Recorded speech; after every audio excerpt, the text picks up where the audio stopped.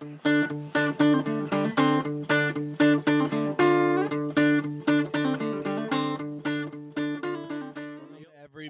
it is a very special, as every episode is special, of Rump Chat, joined by Rump Shaker himself, Justin Rumford, and a guy that we are honestly pretty kind of starstruck, actually.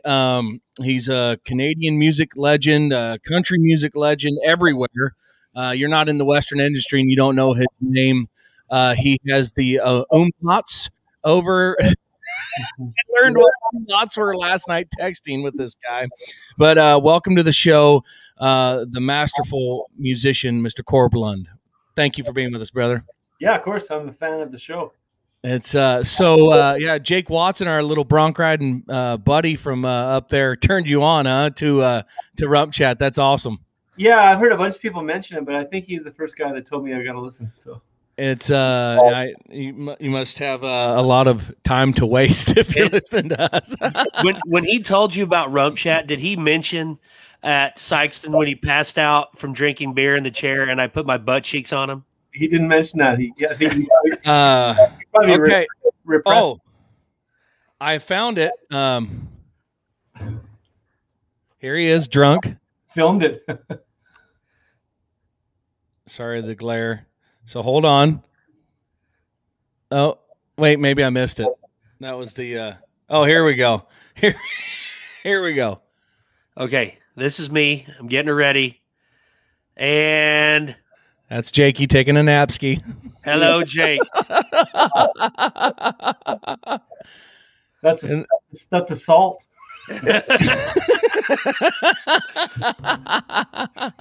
Yeah, well, hey, cheers. Have a little Pendleton. Have a little Pendleton water myself. So cheers to you up in the Northland. Yeah. So I want to start off. What have you been doing in 2020 in the era of COVID? What has Corblund been keeping busy with? Yeah, that's a good question. It's funny because if this would have happened my career as a cycle, I put out a record, promote it, then I go back into hibernation and write another record every couple of years, right? And if this would have happened, in a writing period, it wouldn't really have hardly changed nothing. But as it turns out, we had our first record in 4 years, and we did a good job on it. We're proud of it, and we had the van all spruced up, and the bus rented, and the new stage banner, and the t-shirts all printed, and we had 5 months of shows booked, and we were in Greeley actually, and we had to come home because we were 1 week into our 5-month touring cycle, and we had to come home. Bad time. So, and but here's the thing though. So those two things, it was a financial disaster, of course. And secondly, nobody wants to release a record in the middle of a worldwide plague or whatever. But aside from those two things, if I put those on a shelf in my mind, it's been okay because I've been doing this most of my adult life and touring, and I love it. But I got the rural work ethic where I probably wouldn't allow myself to take a year off on my own accord. So it's been okay because I've been spending the time actually working on my voice and taking guitar lessons and trying to sharpen the tools and writing. So it's been all right. And I've seen the family and fixed a bunch of fence. And see, that amazes me that, you've been doing this for, I'm guessing, 20 plus years, 15 plus? Yeah, 20, almost 20, I think. Yeah. So, but yet you still, put the time in to sharpen your tools, like you said, and take, get better on the guitar. That's awesome. I commend that because, everybody can put it into a lot of, whether it's me playing music, or Rump and his jokes, it gave us time to really kind of step back and go, okay, I need to get better constantly. But you kind of lose when you're busy, when things are going, it kind of, you put it off. But then you sit back and now you got time and you think, man, I got to either step up or step out of the way. And I don't want to step out of the way. And I really feel too, like when you're at home fixing fence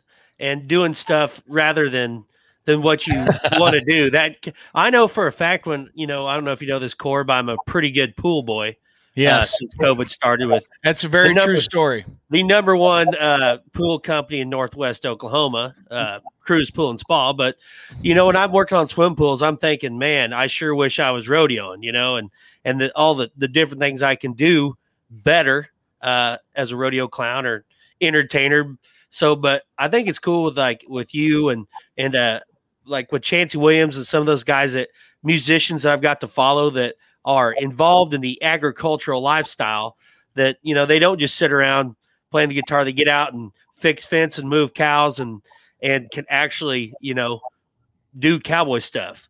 And so I think that's pretty badass, you know, when you're talking about building fence, because you don't, a lot of times when you see these guys touring or cruising around and kicking ass, you don't think of them like getting home and putting out hay, you know? Yeah, exactly. Yeah.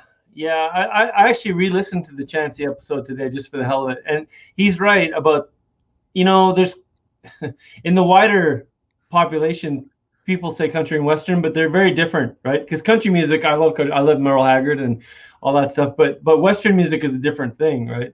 Western music is it's about you know, rural life and cowboy stuff, and not everybody understands that. And I mean, I can't say I'm nowhere near a working hand or anything, but that's my heritage and that's what I grew up with, and I do what I can. But I mostly play music now. But you know, like there's not that many people who.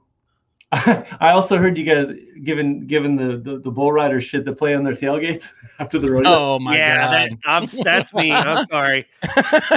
But my point is, it's a fine line, because there's a lot of musicians that would love to know about cowboy stuff and would love to be able to be authentic that way.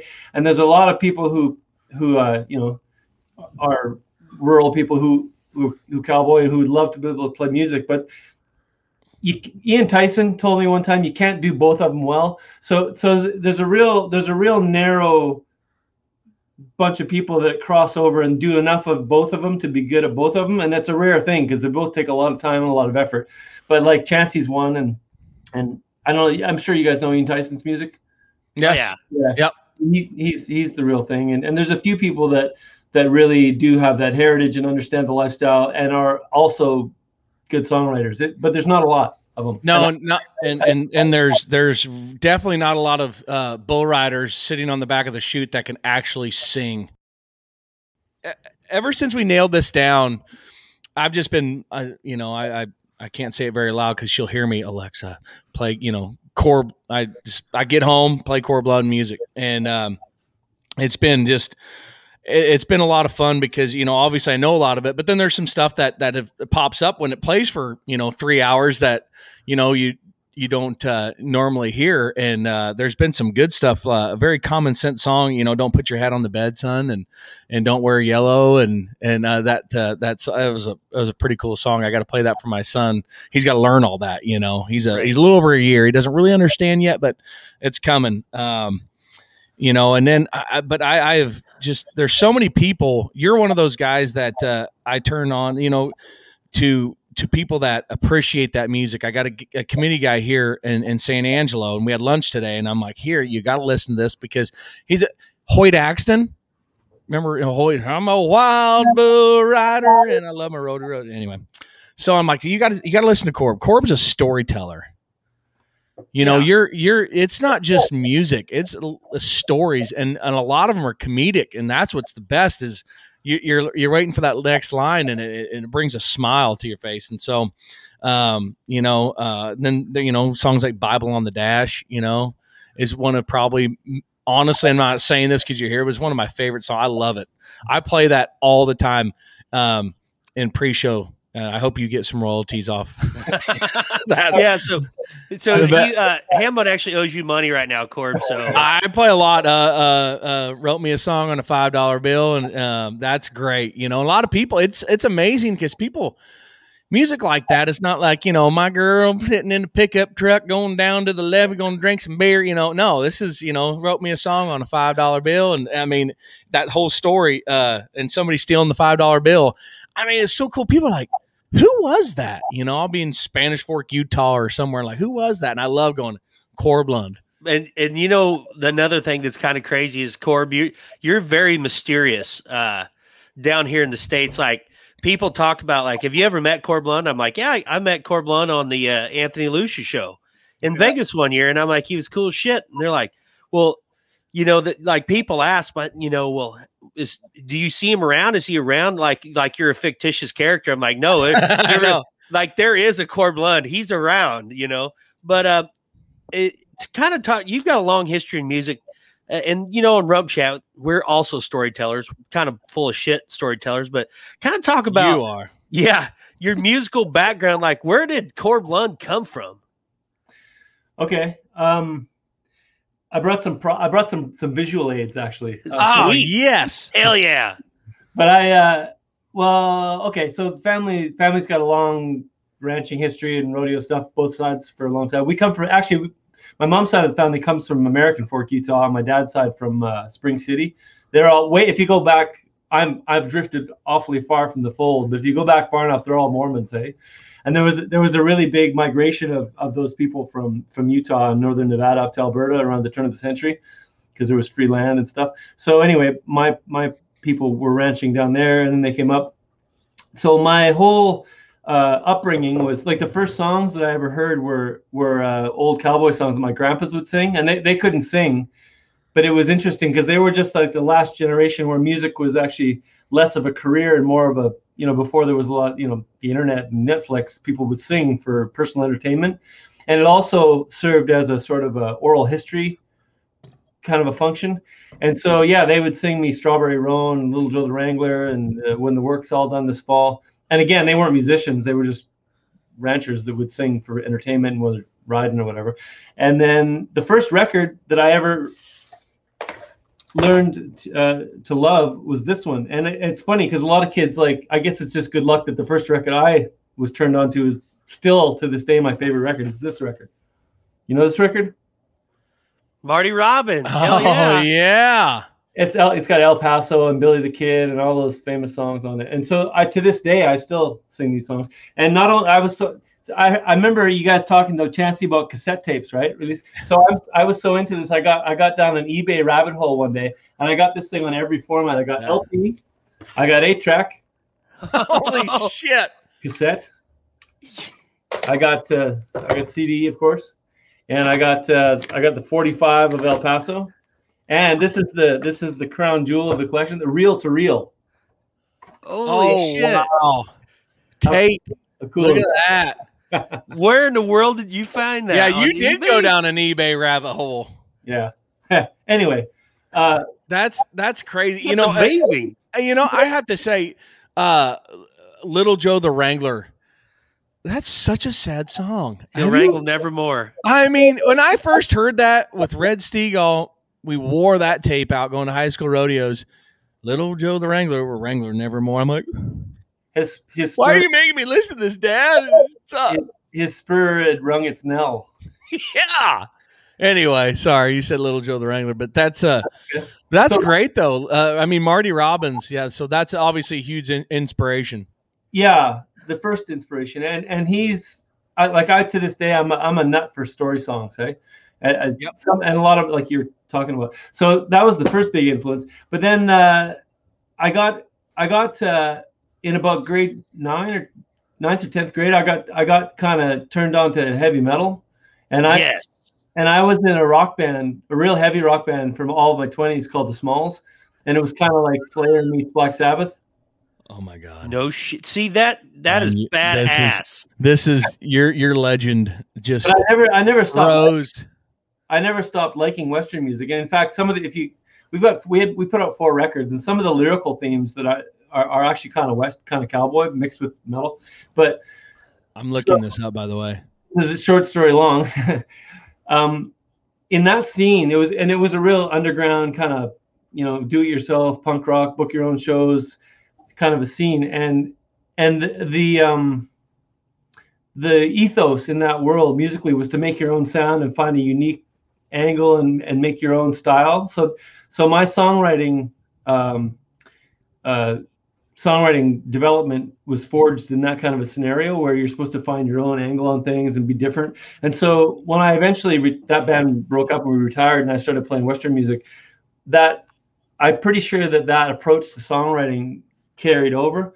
because if you know my stuff, you probably know that it's a lot of it's Western based, but it's also kind of quirky sometimes, right? Yeah.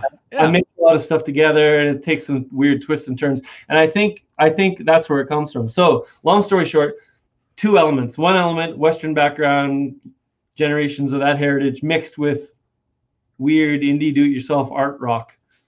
Well, and that's that's one thing I love about you, because that's how me and Hambone are. We are Western, we are heavy metal, and hip hop. And for the record, I don't know if you can see this, Corb. I'm also a Marty Robbins fan. I wore a white sports coat and a pink carnation to prom. Okay. Hey, okay. What happened on that prom date? Did you, was it a successful prom date, or did you go home crying? No, we stayed up all night playing basketball at the YMCA. Duh. But,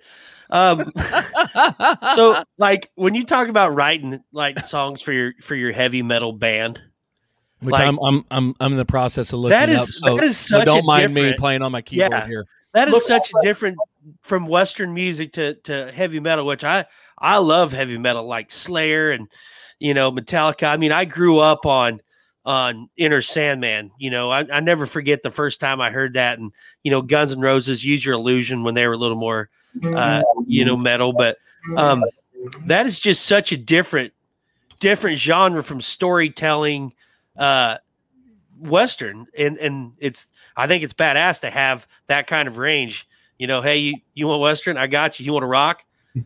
Let's do this shit. You know what I'm saying? Yeah, that's amazing. People who don't play music often feel that way, that it's quite different. But to me, you're using the same tools. I tell people it's a lot like, oil painting versus pencil sketching, or hockey and football. You can do both, right? Yeah. I can't, but theoretically. Why not? Yeah, you could. But I know what you're saying. I found that I value that approach to making songs, because it's tough. Songwriting's hard. That's the hardest part of what I do, and it's extra hard to do it in a way that's unique and still reaches people. It's hard. It's not, and it's funny with songwriting, because I've made 9 or 10 records now, and it never gets easier, which is okay. I'm all right with that. I like the struggle of it, but I kind of feel like if you start to figure out, like, I know how to write songs now, I got this down, then that's the moment that you're not, how you got your favorite band and they put out 3 or 4 fantastic records, and then at a certain point they start to suck, and no one can really pinpoint why. My theory is that it's because they think they got it figured out, and they're cavalier about it and don't put the work in anymore. Because every time, I bet you run into this with your act. It's like, to really find new stuff, you got to dig a little bit deep sometimes, right? Yeah, exactly. And I found through that, and it might be the same in the music world. Like, sometimes you try so hard to come up with new stuff that's really good and new, that it just sucks. I tried to do at San Angelo a few years ago. I tried to jump a motorcycle into a trailer filled with foam, like clear full of foam, and it just sucked. And I thought it was going to be great. And I spent like $6,000 to put this act together, and no one laughed, and it wasn't good, but I was trying so damn hard.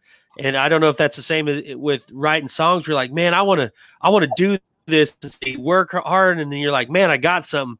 Then when you actually go to sing it, it's like, well, shit, Yeah, I've had that exact experience. It's funny, because it's almost a running joke in the band that I'm the worst judge of which songs are going to be popular, because like I'll lay my soul out and put all my skills to bear and come up with a song and think this is a master, and no one gives a shit about it, right?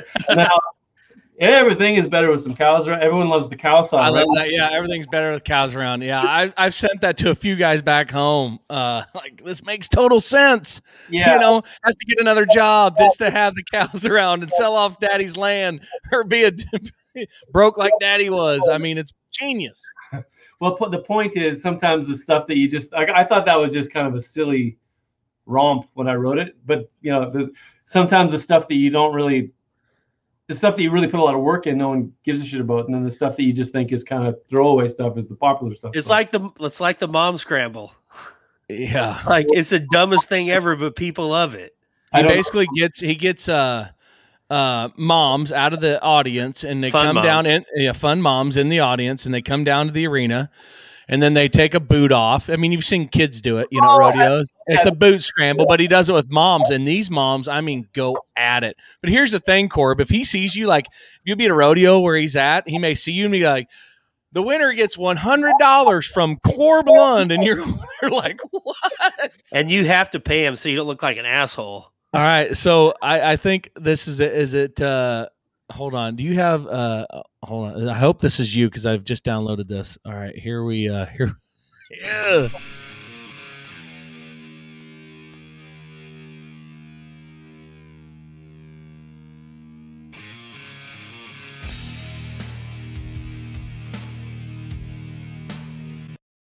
Was that you guys? Yeah. Okay. I don't know. Can you guys hear me? Because this is still a new program. Could you hear me talking to you guys?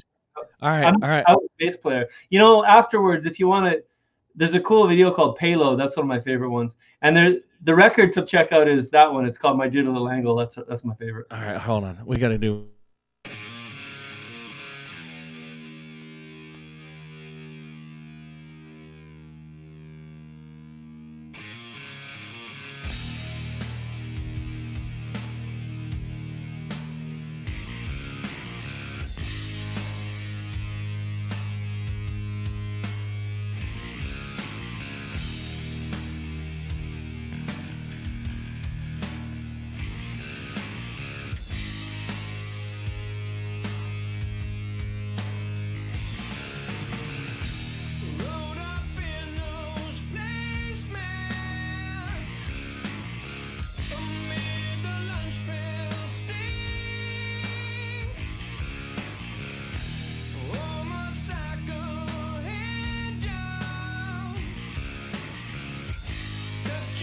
Whoa.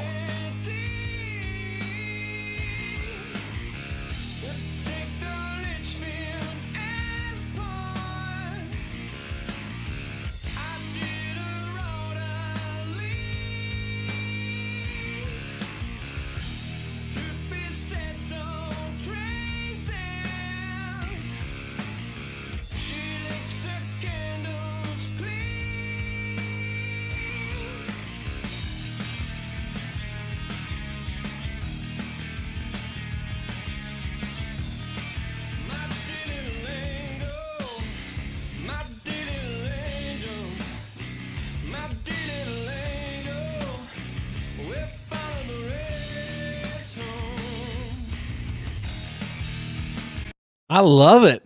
That's badass. That's like, I love grunge, and that is total grunge. That is awesome. That was like Alice in Chains. It had a girl smoking cigarettes. Yeah, something about licking a candle clean. Is that what I heard? She licks her candle clean. Ah, yeah. This isn't the direction I thought this would go. That is Rump Chat. It doesn't go any direction that we think it ever will go. That was badass. I love that sound, like that dirty. That was awesome. That low bass and kind of like grunge. It's called grunge. Well, I know what the hell it's called, Hambone, but it was sweet. It was interesting because we were sort of, our earlier records are a little more speed metal, and then as things went on, but our that wasn't me singing. That was, his name was Mike. I was the bass player in that band. Yeah. But he was quite a good singer, so it was kind of he had a great voice. Early on, it was kind of Slayery stuff mixed with a singer, and then it kind of evolved over the years. But yeah, it was a lot of fun. We had a pretty good crazy cult following up in Canada. I'm blown away. I mean, that was just like badass. I thought Lane Staley was going to walk on.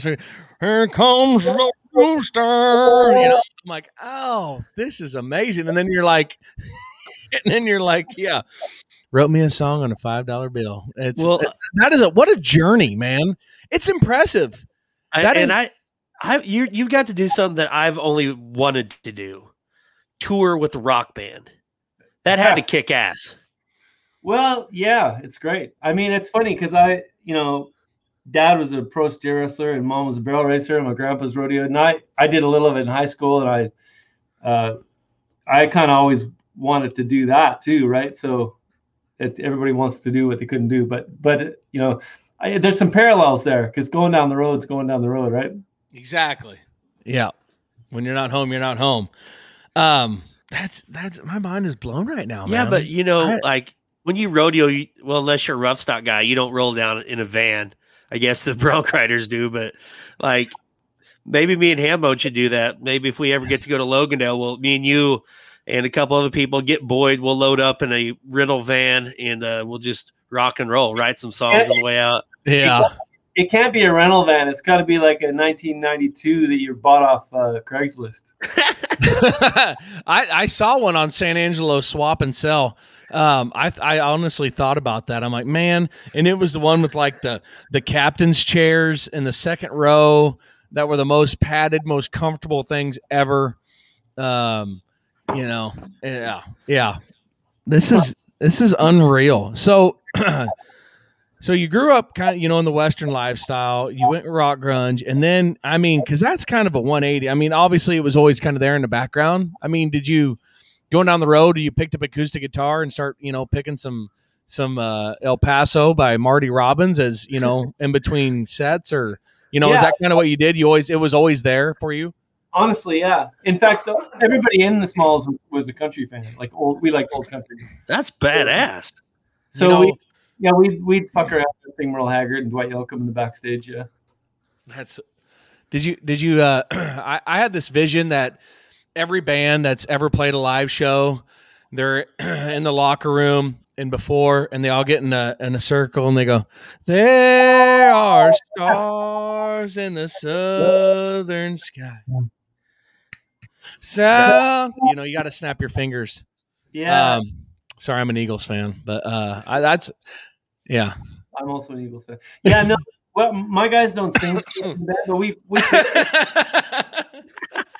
I play a lot backstage. I honestly, like, this sounds like a cliche, but like, I play music before the show, and then I play the show, and then I go say hi to people and sell T-shirts, and then I go back and play some more. Like, it's really fun. Play music. I was gonna say, is it annoying though to be like, if you're saying, say we're hanging out somewhere and people are like, yeah, play a song, here, play some music, and you're like, okay, because you do it so much, maybe you just want to relax and just like kick back and just have some drinks and visit and not have to sing. I honestly like playing music for people, and in fact, I prefer playing music for like 6 or 8 people in front of me than like it's more. So no, I wanted to just say earlier in the show when we were making jokes about the guys on the tailgate. I think it's cool. I get the joke and everything, and I know those guys too. But I think it's great people to play music. I think it's good. And I wasn't trying to, because 99 out of 100 of those guys probably nothing's gonna happen with it. But then you get Cody Johnson, right? So yeah, that's true. Yeah. There are some guys, and there's a guy. I don't know if you know this, Hambone, but do you know that John Franzen can play the guitar and sing? I did not know that. John Franzen can do anything he wants to. When you're that large of a human and can beat people up at a whim like he can, play music. Wade Sankey can play the guitar and sing. Is that right? Yeah. I did not know. But those guys are, the thing I like about guys like that, they're not sitting in the Western store. That's the Luke Kaufmans. I do we go to it's in California. Good Monterey. Lord. Monterey, thank you. Yeah, I was there. There's a great house band that played. Well, it's not there now. Well, they're Toby Keith's house band at his bar, and Frank and the guys. God, what's their band called? Rump. You remember Frank? Yeah, Cord probably knows the guys anyway. And people are like, "Oh, sing Luke," and of course, obviously, Luke Kaufman, and he just starts rapping, and this guy thought that. He kind of let off some lyrics, and this guy walks up, and he's like, "Oh yeah, you want a freestyle battle?" And he goes, and starts, and then Luke just melts this guy down. It was like, oh my. But that's the fun stuff. I would listen, oh man, if we could, Rump, we got to plan a trip and we got to go to Canada and take Chancey with us and have Chancey and Corb and you and me. Well, my grandparents, us four. My grandparents still live in Canada, so yeah, he's part Canadian. Rump he's a quarter Canadian. Yeah, 1/4. Part of the tribe. Waldeck, Saskatchewan. Yeah. Yeah. So I mean, I'm barely Canadian, but I feel pretty Canadian from time to time. Our home and native land. That's right. Yeah. You guys should come up for Calgary. Oh man, I love Calgary. Keenan Vine, great friend. He's gonna be pissed because we need to have him on the show, and because he gives us crap and he's hey I'll be honest, now we have you, and I think you're the first Canadian. Is that right, Rump? This is gonna be and who else? I mean, like, I'm sorry, I love you, Keenan, but it's Corb fucking Lund. I mean, you can't. Yeah, I'm sorry. I'm sorry for the F-bomb that just slipped out. See what happens on the old Pendleton and Water. But the first time I heard Corb, I was going to Strathmore, Alberta, Canada, and a great rodeo. A good fan of the show and a good friend, Darcy Ledeen. They worked in Pascal Del Greccio. Great guys. Anyway, they and I'm there, and who was the guy who did the chuck wagons? How long ago? Oh God, 7-8 years ago. Okay. Anyway, I think he does the chucks at Calgary too. Big tall guy, announces rodeos up there. You would know him, Corb. Anyway, he asked me. He goes, Les McIntyre. Les McIntyre. That's who it is. And he goes, and I can't remember what his song, but he goes, you have Corb Lund's so and so, and I'm like, who? And everybody in the announcer stand stopped. No, this has got to be 10 years ago at least. And everybody in the announcer, because this is the first year I did it for about 4 years, and stops and looks at me, and they're like, get out of here, you stupid American dumbass. How dare you spit in the face of a national treasure. It's my hood. That and Ian Tyson's Half Mile of Hell. Like, if I had to go download that right then, because otherwise they were going to chase me out of Alberta. That's my hood. Yeah, it is. But that was the first time, and so I remember I went back to the room that night after a ton of way heavier Coors beers than normally drank down here, and even so much beer that I got into the old cocaine, or not cocaine. Oh shit, Kokanese, Kokanese, yeah, yeah. And then at the wait a minute. At the cabaret, and they called it a cabaret. We're going to the cabaret, and I'm like, yeah, titters, let's go, strip club, cabaret, yeah. No, it was just a rodeo dance. They call them cabarets up there. Apparently. Yeah, they should really maybe try to line that out in the future. I had no idea. It's metric.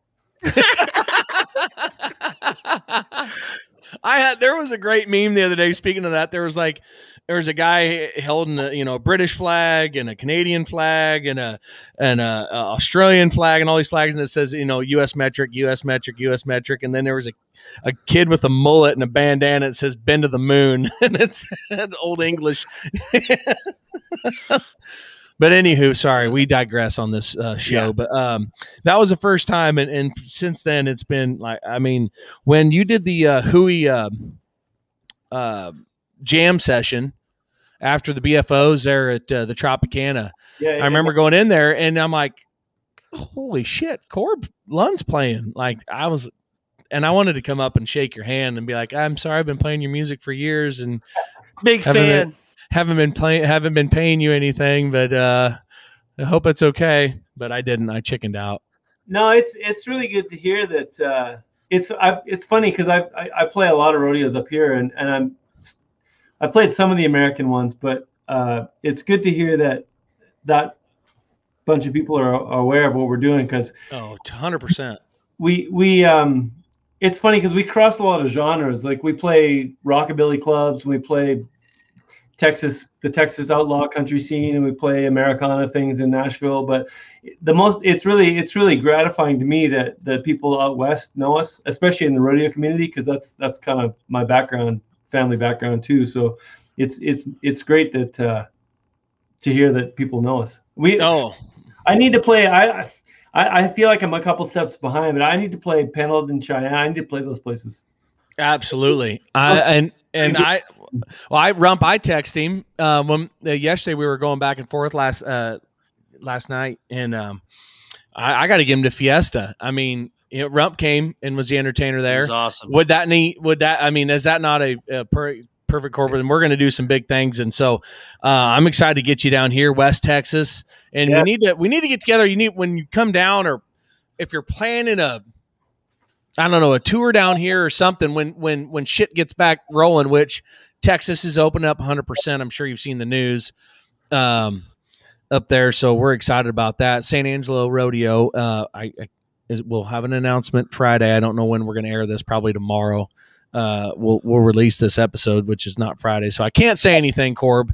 I'm also a rodeo manager at the Stock Show and Rodeo down here, so I can't wait. I want to do anything I can to get you more down here, because it's too good. It's a precious gem I want to share with the world. Well, it's funny. Oh, go ahead. Is there any talk like with the future? I know you said you got your kind of tour shut off right in the middle, but kind of with everything kind of happening, are your people talking, hey man, we're going to get to go pretty quick, or where's your music scene hitting right now with everything? It's hard to know, because I mean, even in America, every state handles it differently, right?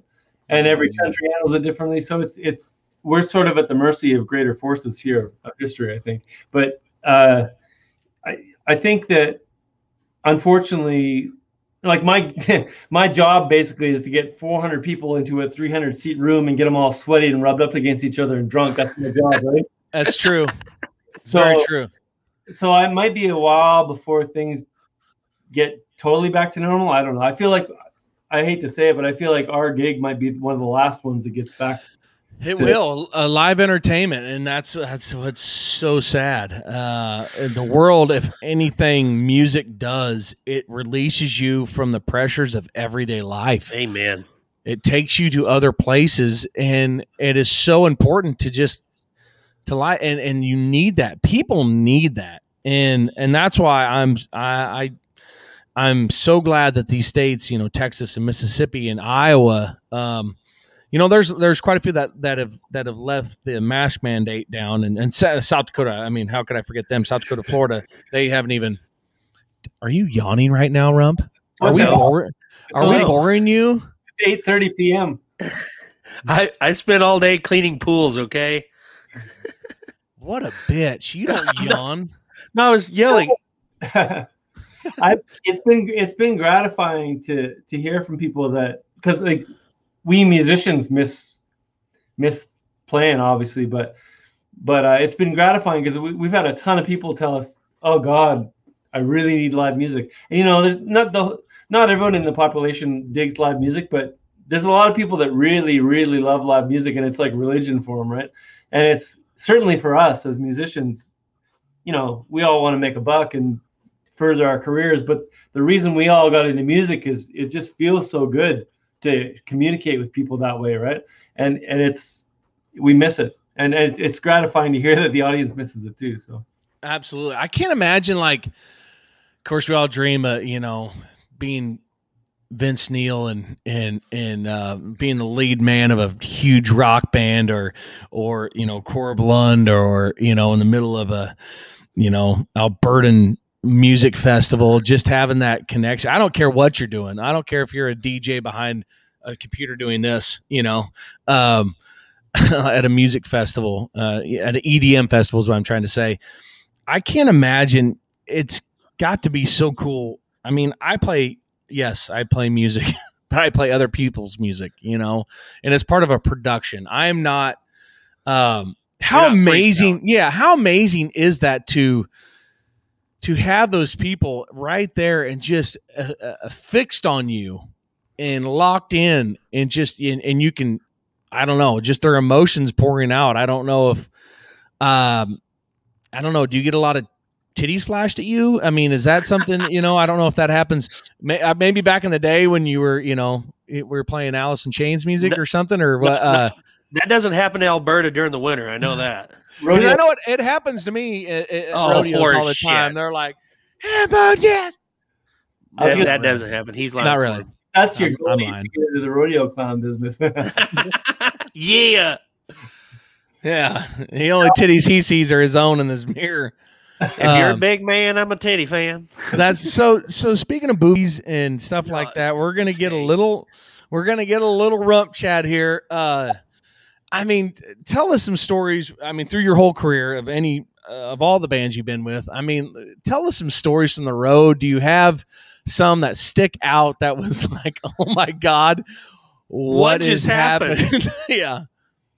I should make a list because I get this question sometimes. I always falter on the answer, but here's an interesting one. It has nothing to do with boobs, but well, that's okay. It doesn't have to do boobs. Just a suggestion. We play a lot in Australia, and we played this show one time, and it was kind of a resort casino kind of a situation. And I play cards a lot when I have downtime. So I was in a card tournament, and I had an hour and 15 minutes before showtime. And I was winning the tournament, and there was only 3 of us left, and it was looking pretty good. I had a big stack. And my road manager runs into the poker room breathlessly and says, "You're on stage in 10 minutes." And for some reason, someone fucking we have to edit. It's fine. That's fine. That's fine. Okay. Someone built a casino resort on the border, like on the time zone border. So the casino was an hour earlier than the venue. So I thought I had an hour and 10 minutes, and I had 10 minutes, and I had to run like an asshole to just flat out to make the show. And I was I have a rule. I have the NSOS, the no shorts on stage rule for the band. But I was wearing ridiculous surf shorts and I don't know, flower sandals and a cap or something. And I had to play a show like that because I literally had to run to make the show, and I got there just in time to get on stage because some idiot had decided to build this resort on the time zone border, so that the venue was an hour later than the card room I was in. So that's a story. More importantly, did you cash out? Did you have to go? No, that's the shitty part. You can't cash out of a tournament. I just had to retire. Oh, bastards! Talking about $4,000.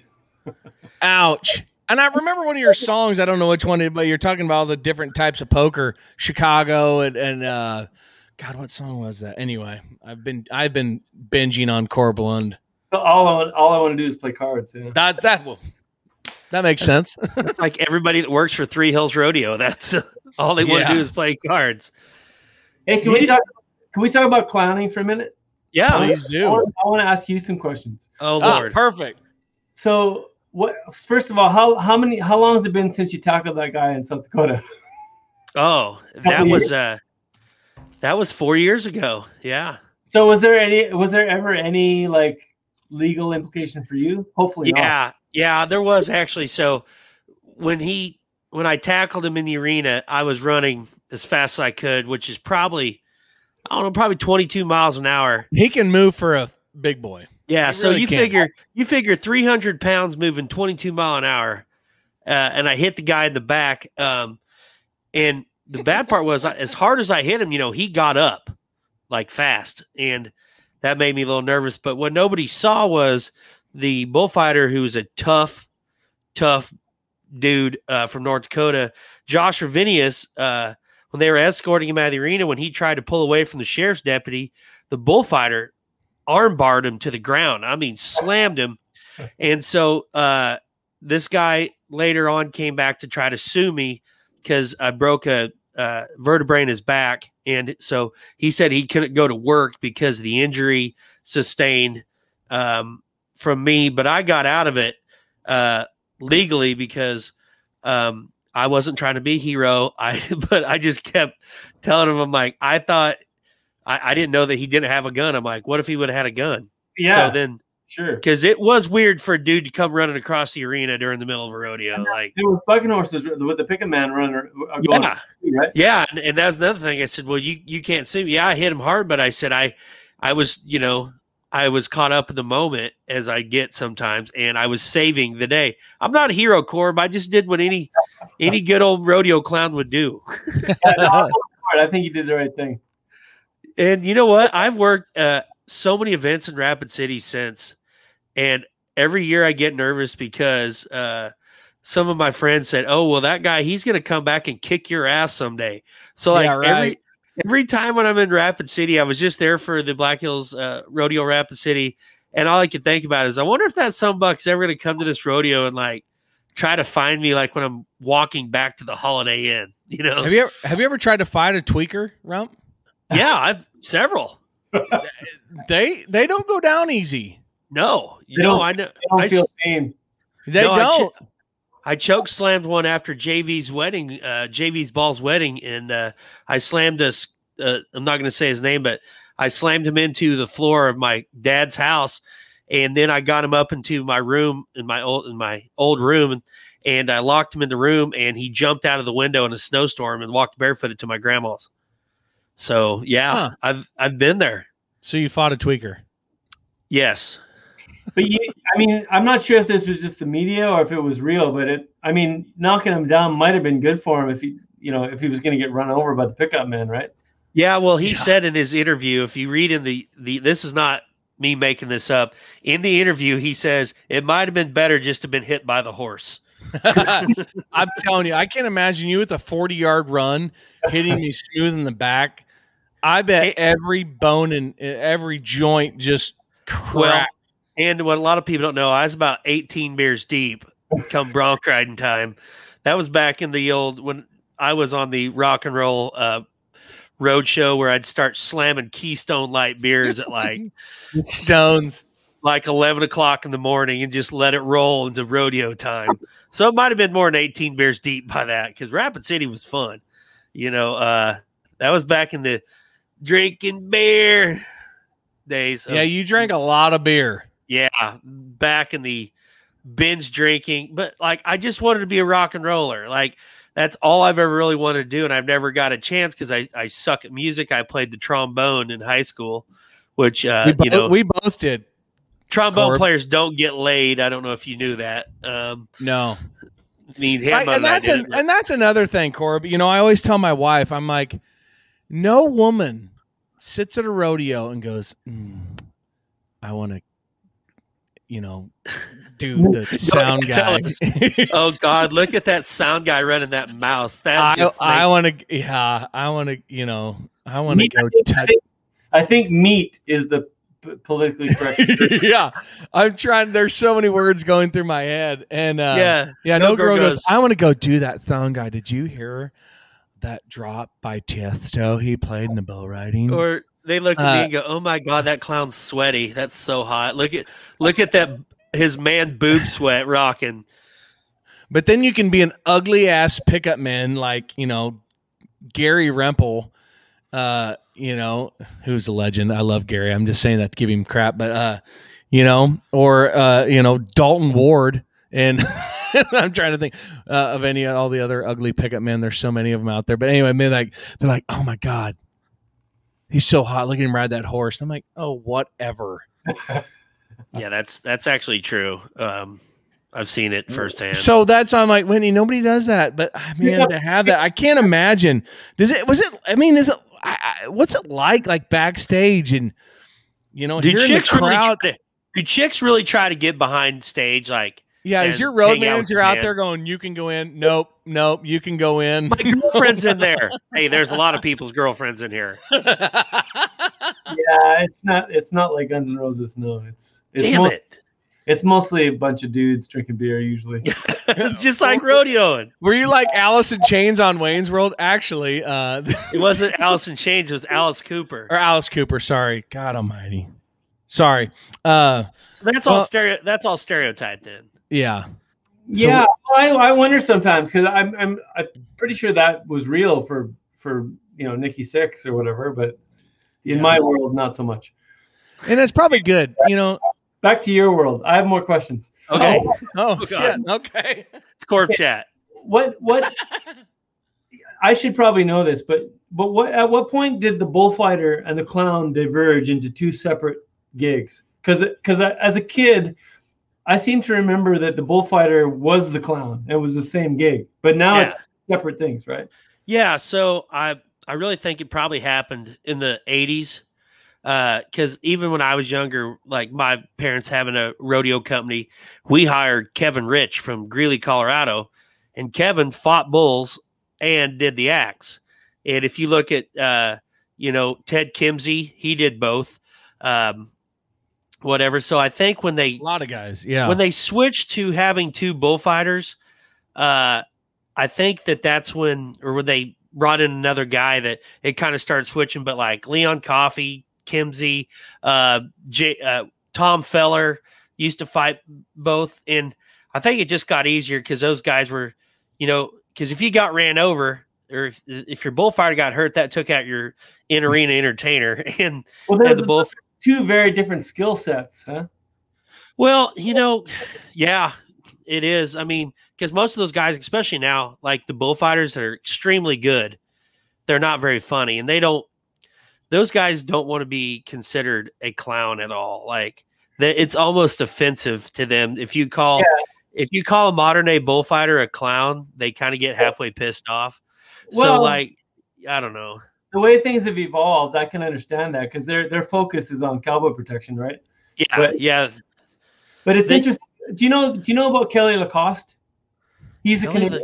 He was a Canadian bullfighter back when I was a kid. So this is like 80s. But he was like, my dad tells a story about how he was at a rodeo someplace and Kelly was just in the audience and somebody got hung up and the guy was clowning around and the guy was fucking hung up, right? And so Kelly jumped over the fence he was just there as a spectator and sorted the guy out. But that it tells me that at one point that was one job description, right? Yeah.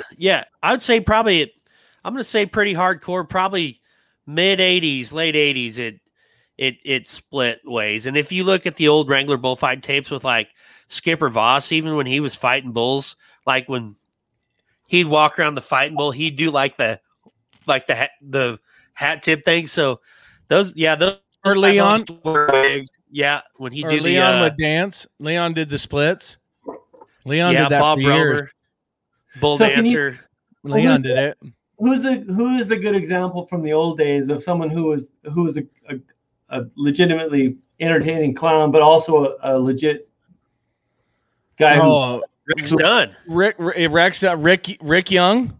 Yeah, Rick Young, the Aging Cajun, but all those. Oh God, the baddest cat ever to do both was Rex Dunn. Rex Dunn was just made freestyle bullfighting, took it up and beyond what anybody could have thought of. Mr. Smooth, wearing the long baggies, and he'd be in the Wrangler bullfight and fight cowboy protection and do acts. And he was funny. And he, somebody had told him, hey, Rex, man, bullfighters are a dime a dozen. Bullfighters easy to find, but if you're funny and can do acts, you'll have a job every weekend.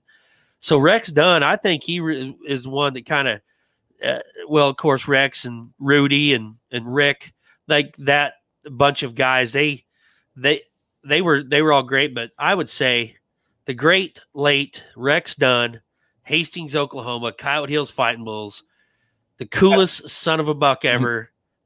The one that told me, you're too chubby to fight bulls, but you're funny as shit. All right. Sounds good to me. But actually, I was a really good bullfighter too. Yeah.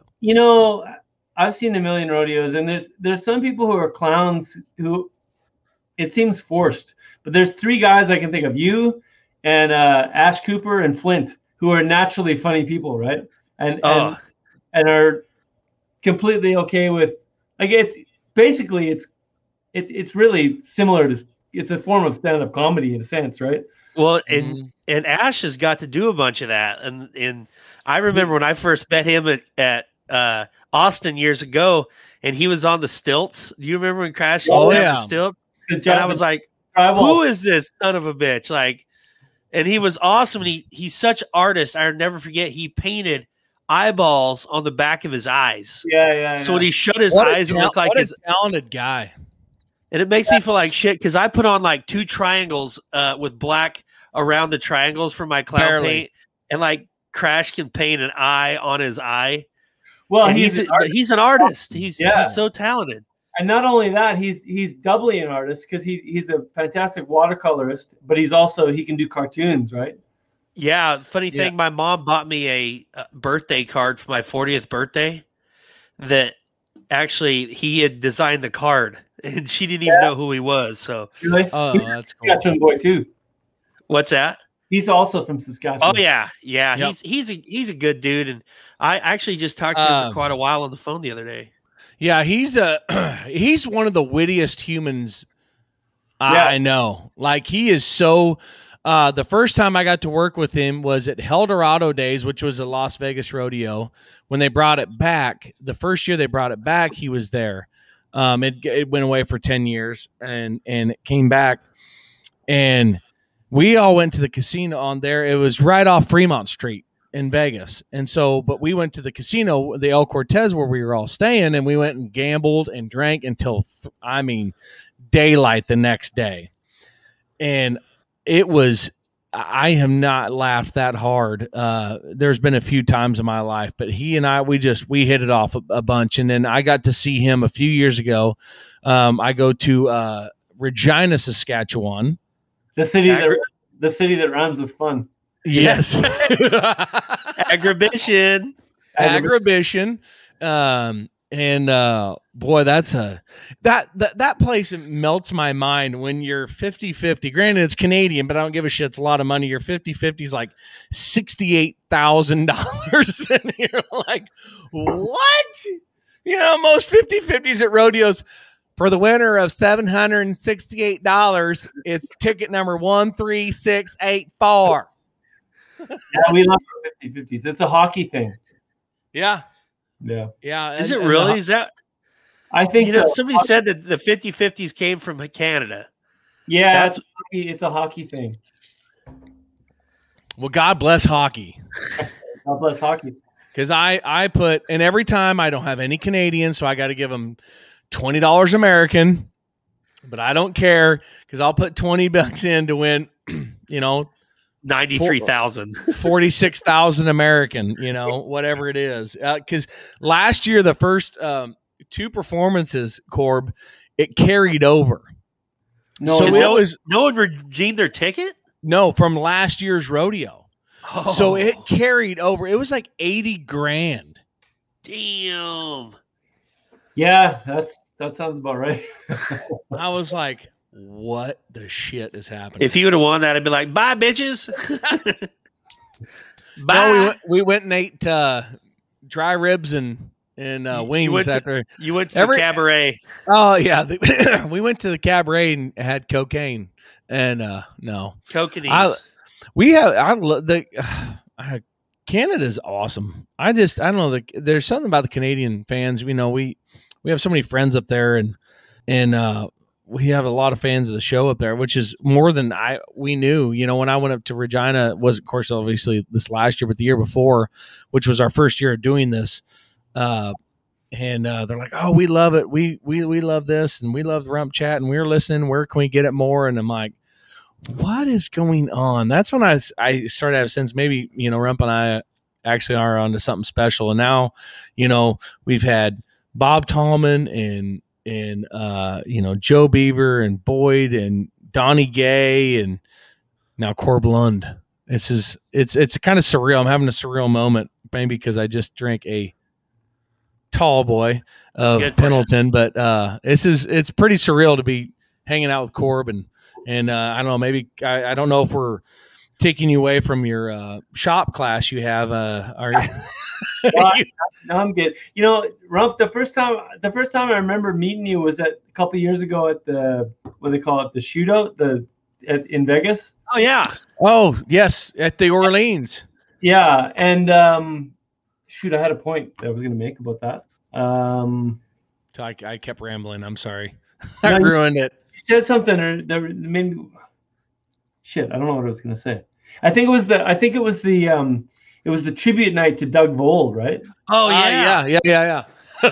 Well, no, it was tribute night to Harry Vold, but it turned into the Doug Vold tribute. Doug grabbed me because I was talking to you, Rob, and then Doug grabbed me and said, "You got to come meet the Bronc Riders." And I was like, and I was supposed to sing the anthem. That's why I was there. And it was like 15 minutes till showtime, and he grabs me he literally grabbed me by the collar. Yeah, that's Doug. That's Doug. good. So I was like, okay. So I went into the dressing room and I got singing Buck and Horse songs for the Bareback Riders. And then some girl with a clipboard, super freaked out, was like, "Oh my god, you're on stage!" And it was Lisa Bailey. Yeah, I had to run out and sing the Canadian anthem after. Yeah, but that was Scruffy. I remember that Scruffy. He was supposed to, because Rory Lemmel is the producer of that show, and he looks Doug. I mean, they dressed him up to explain the story to our fans. They dressed him up. I know. I mean, to look like Harry, and he looked exactly like Harry. It was eerie. On that black face, they got a black horse with black horse with a blaze face, what Harry always rode, and he rode out there, and he's supposed to ride like a quarter of the way out the arena through the smoke and tip his hat and turn and ride out. I think he was drunk. Yeah. Scruffy was drunk, and Scruffy rode to the other end of the arena. I mean, hat off and just flopping around like he looked like Whiplash on the back of the dog. But that wasn't even the best part, though. The best part was later that night. So I have that bar with the watch party in New Orleans, right? So Doug Vold comes in there, and he's my friend, and he kind of was pretty deep drinking. Well, the security guard walks over, and he said, "Hey, man, I know you're kind of running this bar, but we got a problem." I'm like, "Well, what's the deal?" And he goes, "If your dad doesn't settle down, we're going to kick his ass out."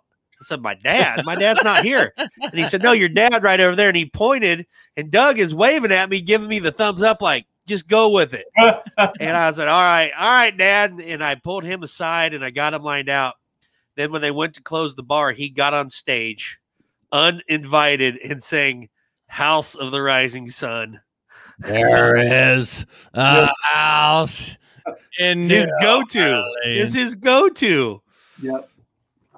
The great Scruffy. I'm related to those guys by in-law. We're all related. The rodeo community is small, right? So my cousin married a Vold, so we're sort of third generation. What do you call it? Shirt tail relatives. That's awesome. He's another visual aid. I got to show you this one. Whoa! Look at that hair. Check that. There you go. That's like circa 1981. Kessler Rodeo. Kessler. Dang, that's badass. That's Painted Smile's dad on the. Yeah, that's actually pretty cool alley. Did you ever meet Reg? I never did. I only met Greg and Dwayne. Yeah, me too. Reg was a good friend of my grandpa. My grandpa they grew up in the same town in Rosemary, and my grandpa took him to his first Calgary Stampede. Wow. And I remember him when I was riding steers as a kid, because he was real gruff, but a great guy, super nice guy, but real gruff on the surface. And he had a few catchphrases, and if you're on your steer and you're taking too long, he'd say, "You're just like your goddamn father." He looked at me, and he's friends with my dad and my grandpa, so he said that to me. I was getting tightened up, and he looked at me, and he realized it was me, and he kind of gave me a wink, but I felt good. Nice. Yeah, I know that Greg was gruff. He used to come to Austin and yell at me a lot. But Dwayne was always nice. Dwayne's cool. Yeah. Talks really slow. Oh goodness, man, it is. It's a small world, man. It's a small world. So when did you realize, kind of like me, in high school rodeo and stuff, and then after high school rodeo, it's like, okay, I'm not going to make a living at this. And, time to move something else. Everybody team ropes. I love to rope, but everybody team ropes. But so when did you realize, like, okay, yeah, maybe I'm not going to be a bull rider. Enough is enough. Something else. Well, as a kid, at least back then, it's a little different now. But back then, the only option available was steer riding, right? Like there wasn't junior bull. Maybe in the States, I don't know. But where I was from, there wasn't junior, like 13-year-old bronc riding or roping or whatever. So I was in 4-H. I goat tied stuff, but I never really aspired to be a bull rider. And I was always too big for it because by the time I was 14, my legs were too long to ride. Yeah, you're a tall guy. Yeah, so I bulldogged a little bit in high school, but went to a handful of high school rodeos. But by that time, I was just into music so much that it just took me to another direction. So high school is when you. I mean, I guess I don't know. We kind of didn't get into that. So you started picking up the guitar then? Yeah, like 14, 15 yeyears old, something like that. Now I was fooling around with bulldogging, but I didn't really stick. Yeah. Did you pick up the guitar to like because you liked it, or did you pick it up to like pick up chicks and stuff? Yeah. Like I tried, but it. Oh no, I picked it up because I met some friends at school. I was kind of a nerd at school, and I just way. Yeah, 100%. And I met a bunch of buddies who were just into Black Sabbath and stuff, and I liked it too. And yes. that's why I got into guitar, is to play Tony Iommi riffs. That is insane. My mind is still blown. Like it's my fingers are too chubby to play the guitar. Yeah, they are. I can play the air guitar like a son of a bitch, but like I said, I never got past the trombone. Play us something there, Corb. What do you got?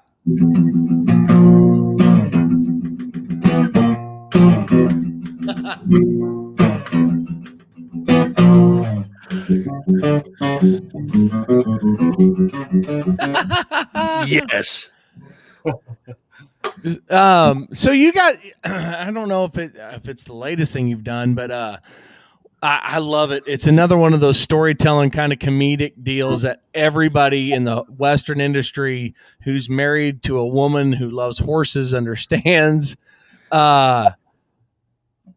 The song that you just did, and what's her name? Jamie. Jada, Horsepower. Yeah, Horsepower. Horsepower. Yeah, would you mind playing us a tune or something to see if it? It's great. This is perfect. I love it. Does the mic pick the guitar up okay? Yeah, it's good. Right. Okay, I gotta sing the girl part too. Then it's a duet. Yeah, that's true. I guess that was a terrible request. I'm comfortable. Okay.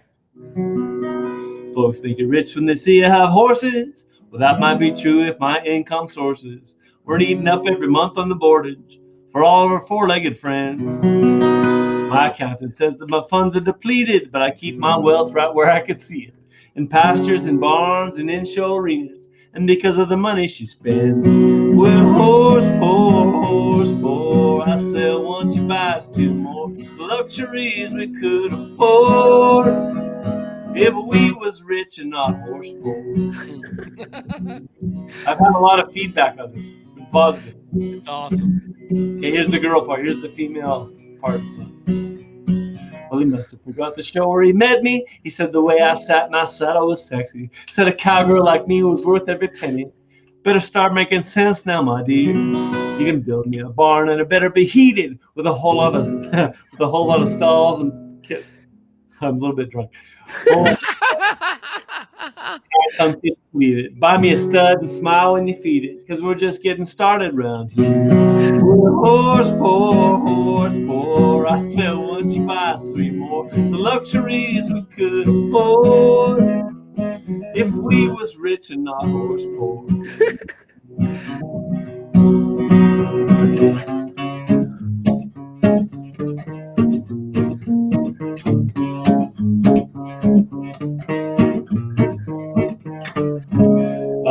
that's vested me by the pony. You should be saddled in this matrimony. I now pronounce you man, wife, and horses. You make all your money goodbye. Horse poor. I sell what she buys for. More luxuries we could afford. If we was rich and not horse poor. Horse poor. I sell what she buys for. More luxuries we could afford. If we was rich and not horse poor. Yeah. Oh, I love it. Word. We gotta play another one, and I'm gonna jump up real quick because I don't have my laptop plugged in, and if my laptop dies, I'm gonna die myself. But for our audience, can you play my favorite Corblund song, "Bible on the Dash"? I could try. That's a little tricky. Is it a little tricky? Okay, $5 bill. That would be easier. Yeah. All right. Yeah. I'm gonna plug this. Bit of background. So our family ranch is about 6 miles north of the American border, and there was a period of time in the States when it was illegal to sell booze, but it was still legal up here. And then we followed suit about 5 years later. But there was a little window where it created a sort of an economic opportunity. So my grandfather provided a public service for the American people. My man. Yeah. My man. It's about him. I wrote my new song on a $5 bill, but I won't be able to sing it until I get hot on the trail or to pick up a track of the dirty little thief and get my $5 back. I love it. $5 on my Montana man when he come across the line with a pistol in his hand. He said, "He'd give me all your money, but I got to his first. I took his Colts too and the whole first verse." You see, you couldn't buy liquor in the States back then, so we saddled up the ponies and we loaded up the gin. Rode underneath the shadow of the Grand Old Teeth against the Northern Rocky Mountain County tax rate. You couldn't count on the cattle when the market got down, and the veterinary bills with the doctor in town. The kids needed shoes and they had to get fed, and a big old bank lien was over my head.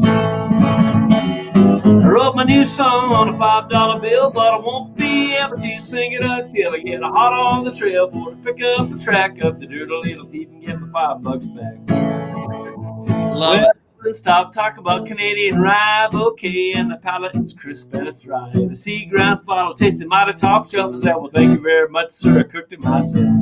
Of course, that didn't wash with the boys down south, judging by the stream of color coming out of their mouth. I can't figure why, cause from where I stood, I got them just as damn drunk as any store-bought bread. I wrote my new song on a $5 bill, but I won't be able to sing it until I get hot on the trail for to pick up a track of the dirty little thief and get my $5 back.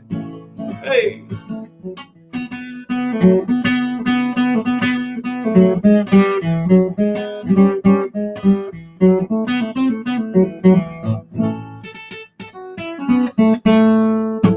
He comes storming across the border with 6 or 8 guys. Some damn fool saw fit to deputize. There weren't no judge or marshal inside. I guess the long man was up and drinking whiskey all night.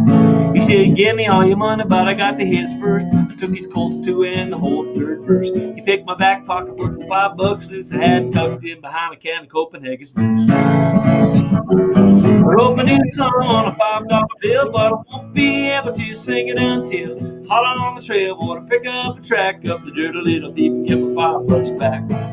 The dirty little double dealer son of a gun of a song, eating chicken, eating thief and get my $5 back.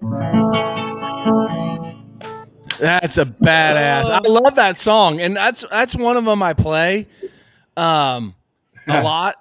Pre-show, and that people are going, "What? Who was that?" Because it's you start. Most songs you don't really listen to the lyrics, but that gets you sucked in. A lot of your music gets people to listen to the actual lyrics.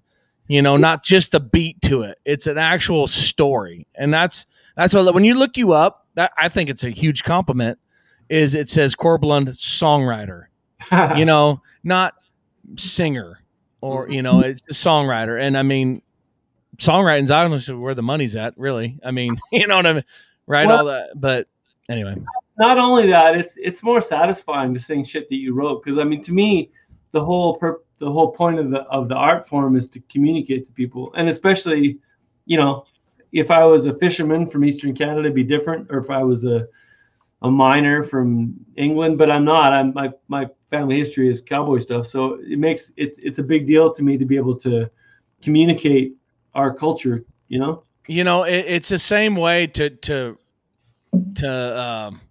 bringing in rodeo terms. Like I know, like stock contractors, when they win Horse of the Year, or they win a round at the NFR on their horse that they've raised. Yeah, it means so much more than one that they bought, because anybody with money can go buy good horses, but to raise one up and have it win Horse of the Year, or that's just another level of amazing of just being proud. And I think that's got to be the same way with singing a song that's like that. But do you have anything that you might want to you want to sing for us? Like you got any? The telephone rang about 8:45. Oh, shut up. She heard his voice on the other line. Wondered what was wrong this time.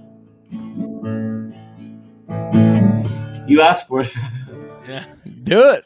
What has caused my brain? With a cowboy like him, it could be anything. She always expected the worst in the back of her mind. Sing it, Rump. Said it's cold out here and I'm all alone. Didn't make it short, go again. I'm coming home. I know I've been away too long. Didn't have time to write a call. I know this rodeo's been hard on us all, but I'll be home soon. And honey, is there something wrong? She said, don't bother coming home. By the time you get here, I'll be long gone.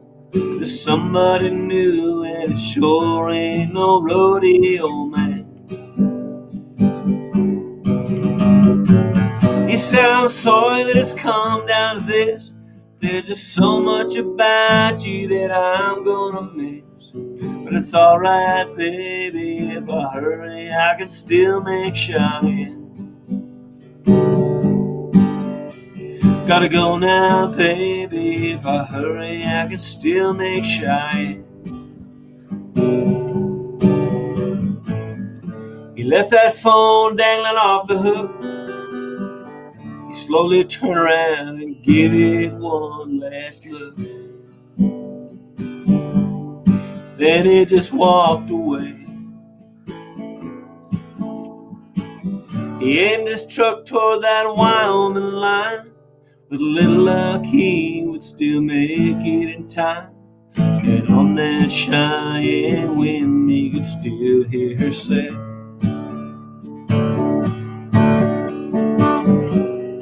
so don't bother coming home. By the time you get here, I'll be long gone. There's somebody new, and it sure ain't no rodeo man. He said, I'm sorry that it's come down to this. There's just so much about you that I'm gonna miss. But it's alright, baby, if I hurry, I can still make Cheyenne.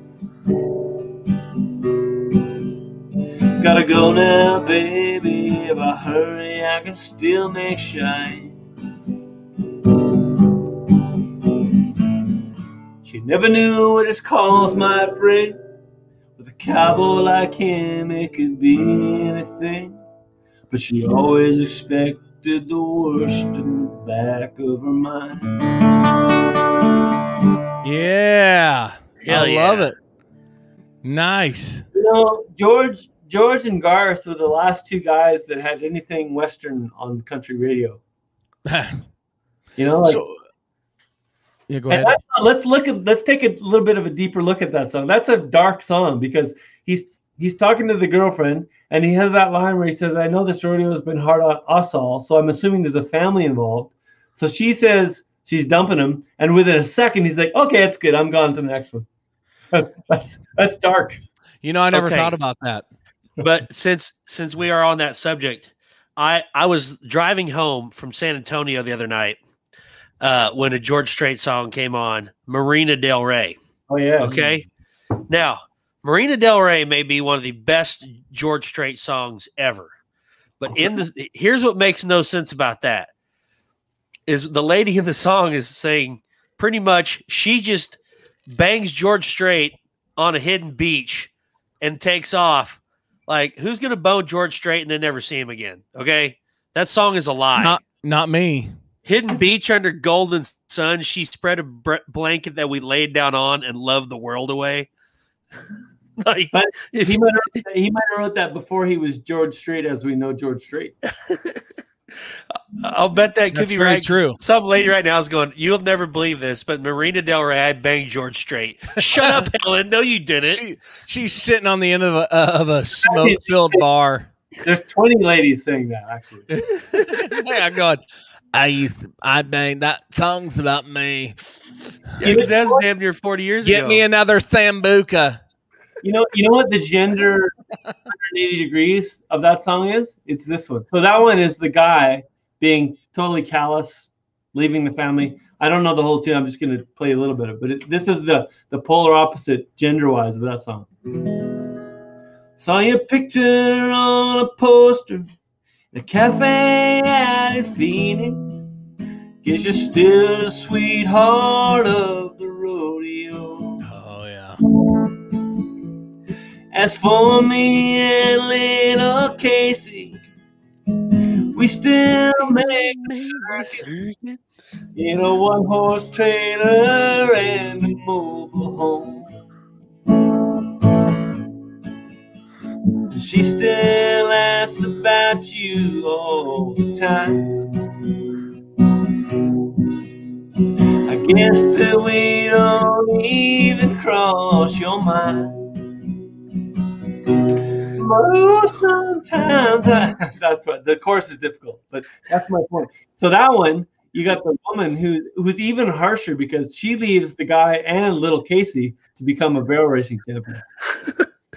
Yeah, that Dan Seals. Rodeo's a dirty business. Yeah, do you know the greatest Dan Seals song though of all time? I mean, come on. Meet You in Montana? No, Bop.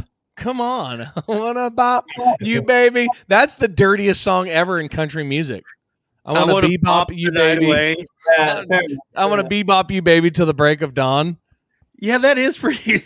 That was before WAP. Before WAP, you had bebop.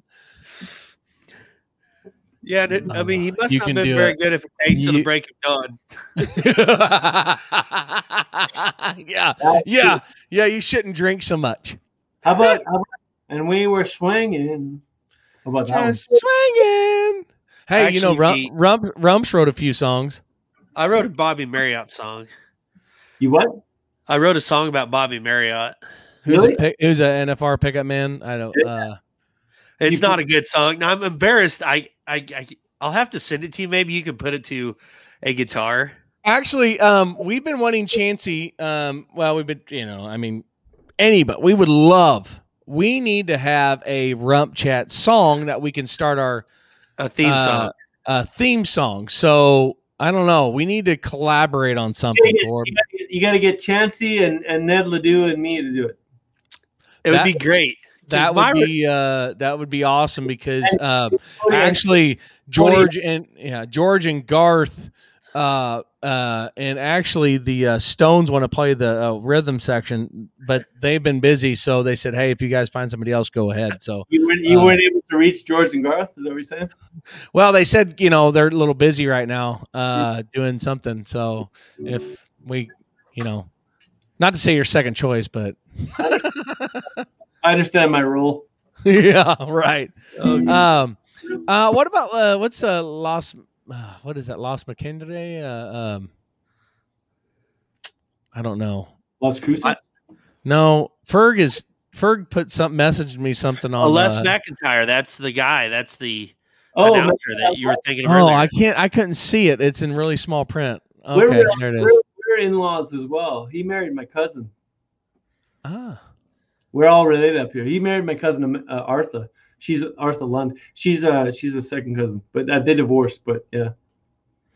Well, when you Google Corb Lund, it actually one of the main searches that comes up when I just because I googled your name, one of the associated searches says, "Is Corb a Canadian Lund? Where did Corb Lund grow up? What genre is Corb Lund? Is Corb Lund married? And what is Corb Lund's net worth?" Should we run down them from the start? Did you answer all those questions? Okay, go. Let's do the lightning round. Go. Okay. Is Corb a Canadian Lund? Yes, sir. Where did Corb Lund grow up? Tabor, Alberta. What genre is Corb Lund? That's complicated. Agricultural tragic. Is Corb Lund married? Nope. What is Corb Lund's net worth? Not as much as he'd like it to be. I don't know. Judging by that very organized, are you OCD somewhat? Your shop is immaculately organized, and I'm very impressed. Yeah, it's pretty organized. It's half a shop and half music studio. Yeah. So going through my phone here, that's at Strathmore the very first year I did it. Show me closer. Who you with there? I can't. Oh, that's Bob and Les. Yeah, okay. Bob Tallman and Les McIntyre. Do you guys know? Yeah, I was. Yeah, but hold on. But look at this one. How about this? How about this picture? Is this your cousin? Oh, damn. The gal? Yeah. No, that's not her. No. Who's she? I don't know, but look at look at Liesl in the background. Harris in the background. Hi y'all. He's rocking. Yeah. Sorry. Anyway, Strathmore, Alberta. You know, Rump, what I was gonna say earlier when I said I was talking about when I first met you at the what they call it, the shootout. The shootout, yeah. What I forgot until now that what I was getting at was that was the night where I've never met Bob Tallman before, and he came up to me. I had sung the anthem, and then I was just hanging out watching the Bronc Riders, and he came up to me, and he kind of goes like, gives me the kind of the mustache wink and goes, "Yeah, everything's better with some cows around." I was like, "Hey, I've made it." I'm telling you. The mustache wink. That was the bet that night, you know, when Bob's doing this Harry Vold tribute and Bob Tallman doing Bob Tallman. Yeah. And the smoke is rolling. And then here is this Harry Vold lookalike that is his son. And he's riding out and he goes to the back end and it goes to shit from there. But we made it work. But yeah. God, what a great night. I wish I'd have met you that night.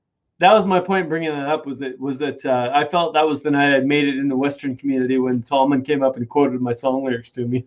Oh man, he will. That guy loves black. You got black cows.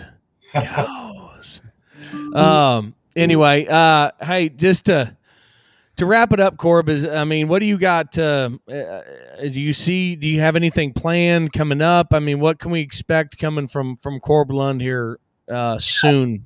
Pray God. I'm working on a record called Songs My Friends Wrote, and it's all songs my friends wrote, like a bunch of my songwriter buddies. And then I'm working on a new record as well for my own stuff. So awesome. It's called Wood Smoke, I think. Any sneak preview we can get to close us out? Fixing some fence. I got a song. Okay, this will give you an idea. None of them are finished, but I got a song called. It's like it's an outlaw song called. It's called "They're Gonna Have to Hang Me to Do Me Any Good," and I got another song called "That Old Familiar Drunken Feeling," which is about being in Colorado a few years ago when they first legalized, and going to there. Yeah, and we all went and did a gummy bear, and it was like a nightmare because if you're the front man, I'm not a pot guy, but it was legal, so I thought, what the heck, we'd have a band experience. Me too. Yeah, and show high is the worst if you're the front man, and so the only thing that got me through it was this, like because Pendleton. As I got drunker, it was like drunkenness I can handle. I know this feeling. I can handle this feeling. So that's what that song's about. And then I got one called "They Shouldn't Have Killed Han Solo," which is about. They shouldn't have. No, they shouldn't have. I remember seeing Star Wars as a kid in the 70s. Like I was just barely enough to remember movies. And my dad, and he walked out of it and he said, "That's the best Western I've seen in years." It's true. It's true. So yeah, that's a sort of a taste of it. I'll give you a chorus. Yeah, just give us a little taste to give us a little tease for our fans. This will be the exit music. Thanks. This has been a lot of fun, you guys. Thanks for. Thank you. And thank you, buddy. Here's what we have to get together in real life, off camera, and get drunk together. I think we'll do it. Please. Yeah. Need Hambo to warm up until you get down here. Yeah, we'll be practicing. I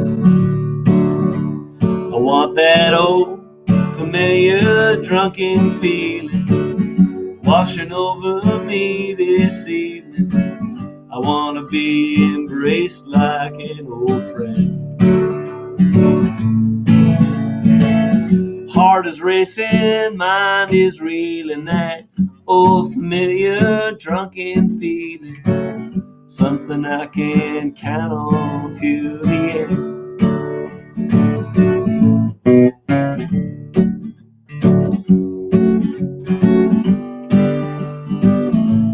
I want that old familiar drunken feeling washing over me this evening. I want to be embraced like an old friend. Heart is racing, mind is reeling, that old familiar drunken feeling. Something I can count on till the end. Yeah, it's awesome. Amen. That is perfect. You feel me? That is. Been there. Badass. Yeah, been there many a time. Corb, we cannot thank you enough for taking out the time and being a fan of the show is quite humbling, and we cannot wait to get together with you live somewhere. Who knows? Maybe God willing, someday soon. Let's definitely plan on NFR Vegas this year. Let's definitely plan on that. Plan on coming and being on the show then. But you never know. Maybe before that. Maybe a Fiesta if I can gather a few dimes up to get you down here to the States. Yeah, well, it's great. You guys are doing a really good job of bringing the rodeo community into the 21st century with the podcast. Yeah, that's what we like. We like just telling good stories and having good fun. And you are definitely one of the greatest storytellers. We are blessed to have you in our lives. So thank you for all you do. I think it's really important because, we all understand that the Western community and the rodeo community, they're pretty conservative and they're sort of and I'm that way too. I like the past, but it's good to drag them into the future a little bit. Absolutely. Absolutely. I got one more visual aid for you. Please do. Please do. So this is from 1932. This is the cowboy, the contestant picture from the Stampede in 1932. Isn't that cool? Wow! Look at that panoramic. That is so awesome. And those four little tags. That's my grandpa and his two brothers and my great grandpa. This is my great grandpa. Here. Wow. You can see Chet. Wow. You can see Chet Johnson on the end. Yeah. I think they all used I think a lot of the shows used to do these old pictures. But yeah, I've got some from Sydney, Iowa.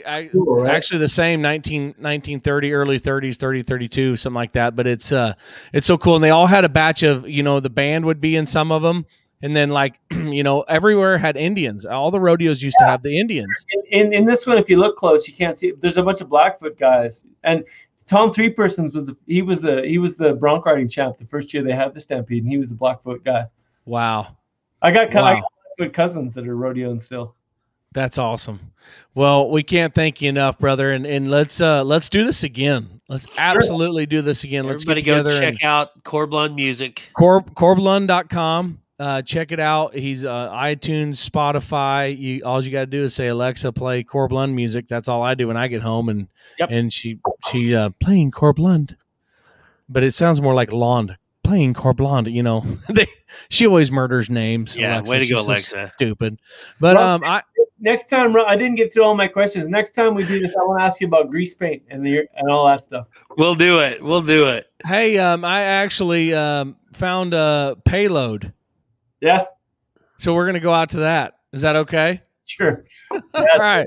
It'll be a left turn, but that's cool with me. All right, yeah, complete left turn, but that is Rump Chat. But we'll see y'all later. Corb, stick around. We'll catch up with you for a second. But yeah, here we go.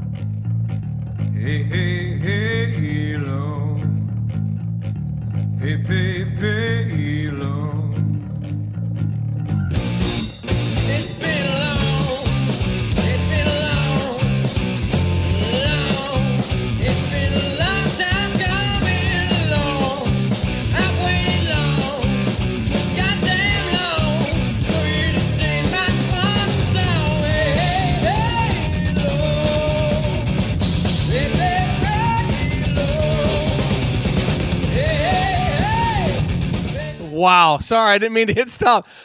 Was that you with the long hair? Sorry, we're back. I got to hit. Was that you? The hair down to like your butt? Yes, sir. Yep. My dad was thrilled. I bet he was. God, you're a legend. Your legend is just bigger than I imagined before. So anyway, but sorry, folks. I had to do that. I had loaded that up and I had to see that. But anyway, again, Core Blonde. You thank you for being you and your songs and your stories and just bringing what you bring to music and to people's lives. So we're just honored to have you part of Rump Chat, brother. Thanks. Yeah, it's an honor for me too. Thanks. Awesome. Cool. See you down there someplace. You bet, man. Hell yeah. We'll see y'all later. Check out Rump Chat. Again, that's coreblund.com. Check out his music, iTunes, Spotify, all the places you can buy it. Don't steal it. Don't be a douche. Buy it. He needs another extension cord, I can see. Anyway, Rump Chat, we're out. We'll see you next week. And adios. Hey,